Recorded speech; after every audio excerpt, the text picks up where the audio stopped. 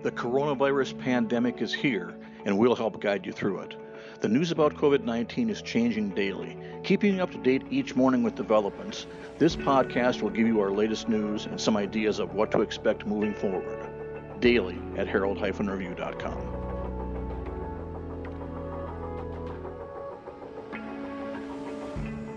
Hello, this is Annalisa Trofimuk, a government reporter with the Herald and Review. I hope you're all having a good week so far. In today's podcast, you will hear some updates on recreational activities that will reopen in Nelson Park today. We will hear how local enforcement is handling conceal and carry rules in relation to face coverings. Governor J.B. Pritzker, during a press conference yesterday, unveiled his 5-phase Restore Illinois plan to reopen the state by region. The H&R spoke with local leaders for their take on the new plan. I also have the latest state and local case numbers for you. We have an exciting announcement that I will share at the end of this podcast, so stick around for that. As always, you can find all of the reporting mentioned today in the print editions of the Herald and Review and online at herald-review.com. We have dropped the paywall on coronavirus coverage, so those articles are free to read. Today's resource highlight is about COVID-19 symptoms and what you should do if you think you are experiencing some of the symptoms, which include fever, cough, shortness of breath, chills, repeated shaking with chills, muscle pain, headache, sore throat, and loss of taste or smell. Officials have recommended that you not go to an emergency room or doctor's office unless it is a true emergency. Call your primary doctor first. If you don't have a primary doctor, you can call DMH Medical Group at 217-876-2856, HSHS Medical Group Patient Advocate at 844-520-8897, Crossing Healthcare at 217-877-9117, SIU at 217-872-3800. For COVID-19 screening, the following resources are available. Memorial Health Systems Respiratory Screening Clinic, located at DMH Express Care East, 4455 US 36 East, is open 7 days a week, 8 a.m. to 6 p.m. Before coming to the respiratory clinic, individuals should call 217-876-1200. HSHS St. Mary's Hospital has a 24/7 COVID-19 hotline at 217-464-2966. HSHS Medical Group offers free virtual assessments for COVID-19 at www.anytimecare.com. In local news, reporter Garrett Karsten writes all tennis courts and pickleball courts and the disc golf course in Nelson Park will reopen today with restricted rules of play. Social distancing at a minimum of 6 feet apart will be required, and players must follow the rules and guidelines set by the United States Tennis Association, disc golf, and pickleball organizations. Open green space, parks, and trails are currently open to the public. The Park District, in a statement Tuesday, said the reopening of additional park amenities is based on guidance from the Centers for Disease Control and Prevention, Illinois Department of Public Health, and the Macon County Health Department. Restrooms and water fountains may have limited access. Anyone experiencing COVID-19 symptoms should not use parks or trails. Reporter Tony Reed spoke with local law enforcement yesterday about how they plan to handle situations where citizens wearing face masks are also armed. Tony writes, citizens who are both masked and armed will not alarm law enforcement in Decatur and Macon County just as long as they are not committing a crime, top law enforcement officials said Tuesday. Before COVID-19 came along and upended normal life, carrying a concealed weapon while also concealing your identity was a Class 4 felony worthy of up to 3 years in prison.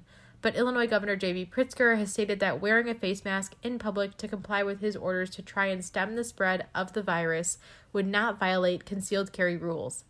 Both Decatur Police Command and the Macon County State's Attorney's Office say they have no problem with that.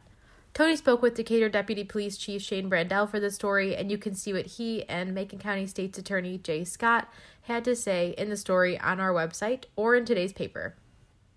As I mentioned earlier, Governor J.B. Pritzker announced his Restore Illinois plan to safely reopen the state in 5 phases. The state has been split up into regions determined by the Illinois Department of Public Health. The regions can move forward or backward according to the new plan, but the final phase of the plan, which basically allows for total reopening of businesses, no face coverings, and gatherings are allowed, is only possible if there is a vaccine or readily available treatment, or if there has been an extended period of time without growth in case numbers. We have multiple stories already on this subject, and I will link to a few in the article attached to this podcast. I spoke with leaders in Macon County who said the plan overall is a positive measure for Central Illinois. Decatur Mayor Julie Moore Wolf said the 5-phase plan will allow community leaders to focus on their own unique circumstances. Many Illinois mayors had advocated for the regional approach, she said. She's quoted in the article saying the following: "Being grouped with other cities in similar situations is a good thing for Decatur because it will give us the chance to address our challenges. Our main challenge and greatest priority will always be the health of our residents." Decatur is part of the Central Illinois region that also includes Champaign, Christian, Coles, DeWitt, Effingham, Fayette, Logan, Moultrie, Piatt, Sangamon, and Shelby counties, among others. Macon County officials announced on Tuesday the death of the 14th resident who had tested positive for COVID-19.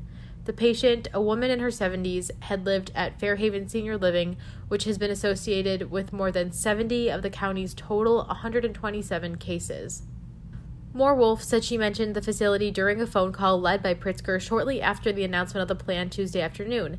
She asked if having a nursing home with a high number of positive COVID-19 cases would hurt the county and others within the region. She said Pritzker advised that would not be the case because the Illinois Department of Public Health is looking at the regions from a broad perspective and would determine their needs for ventilators and intensive care unit beds based on the total regional case numbers. Fairhavens isn't the only Central Illinois nursing home with a high concentration of cases. Villa Senior Care Community in Springfield is experiencing a similar issue with over 50 residents and several staff members having tested positive for coronavirus. Macon County Public Health Administrator Brandy Binkley said the data-driven plan is a welcome step forward. She's quoted in the article saying the following: "The plan shows that yes, we will be able to be together again and be able to see each other and feel safe doing so," Binkley said. "That should give people hope that this will end. The state is being very upfront, though, that anything could happen, and if we don't take the right steps, we could go backwards." There's more from Moore Wolf and Binkley in this article, along with Brad Cole, the executive director of the Illinois Municipal League. The full story can be found on our website. The state also announced Tuesday 2,122 new cases of coronavirus disease in Illinois, including 176 additional deaths. Editor Chris Coates writes IDPH is reporting a total of 65,962 cases, including 2,838 deaths in 97 counties in Illinois. Within the past 24 hours, laboratories have processed 13,139 specimens for a total of 346,286. In regional news, one new case of COVID-19 in Montgomery County was confirmed by officials Tuesday. The Christian Montgomery Emergency Management Agency, in a news release Tuesday, did not include details of the resident who tested positive. The team has not been sharing the gender, age, or conditions of the last several confirmed cases in Christian and Montgomery counties to protect the privacy of patients and their families. Officials advised that all residents follow state social distancing and facial covering orders to prevent the spread of the virus. As of 5 p.m. Monday, there were 30 total positive tests in Montgomery County, including 1 death and 410 negative tests. No new cases were reported in Christian County, which has a total of 28 positive tests since the start of the pandemic. The total cases includes 4 deaths and 373 negative tests. Chrismont EMA officials for the last several weeks have sent daily news releases with the latest numbers of cases and tests. They said Tuesday that going forward they will move to weekly press releases on Fridays unless an event warrants additional communications. We briefly touched on the most recent update for Macon County earlier, but here is the full report from editor Allison Petty. A woman in her 70s was the 14th Macon County resident to die after testing positive for COVID-19, officials say. The county's Joint Crisis Communication Team said the woman was a resident of Fairhaven's Senior Living, which had more than 70 cases of coronavirus between staff and residents.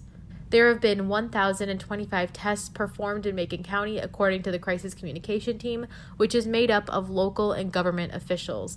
Officials also announced 2 new confirmed cases, bringing the county's total to 127. Of those, 79 people are in home isolation, 11 are hospitalized, and 23 have been released from isolation. Each day, the Macon County Crisis Team includes infographics in their news releases. We publish them in our articles along with the daily updates, and you can check that out online. So I wanted to end today's podcast with a brief, exciting announcement from the Herald and Review. The Herald and Review has received top honors in the Illinois Associated Press Media Editors 2019 contest. It was also announced earlier this spring that the Herald and Review received 13 honors from the Illinois Press Association. I'll include the full list of the awards each staff member received, but recipients include photojournalist Clay Jackson, editor Chris Coates, sports editor Justin Kahn, sports reporter Joey Wagner, reporter Donette Beckett, reporter Valerie Wells, reporter Tony Reed, our entire editorial board, and myself. This was definitely welcome news for the Herald and Review team, and we are super excited to share it with you. And this wraps up today's podcast. Thank you all so much for listening, especially to our subscribers who support us and allow us to continue reporting important news in our community. Have a great day, and I'll see you all tomorrow.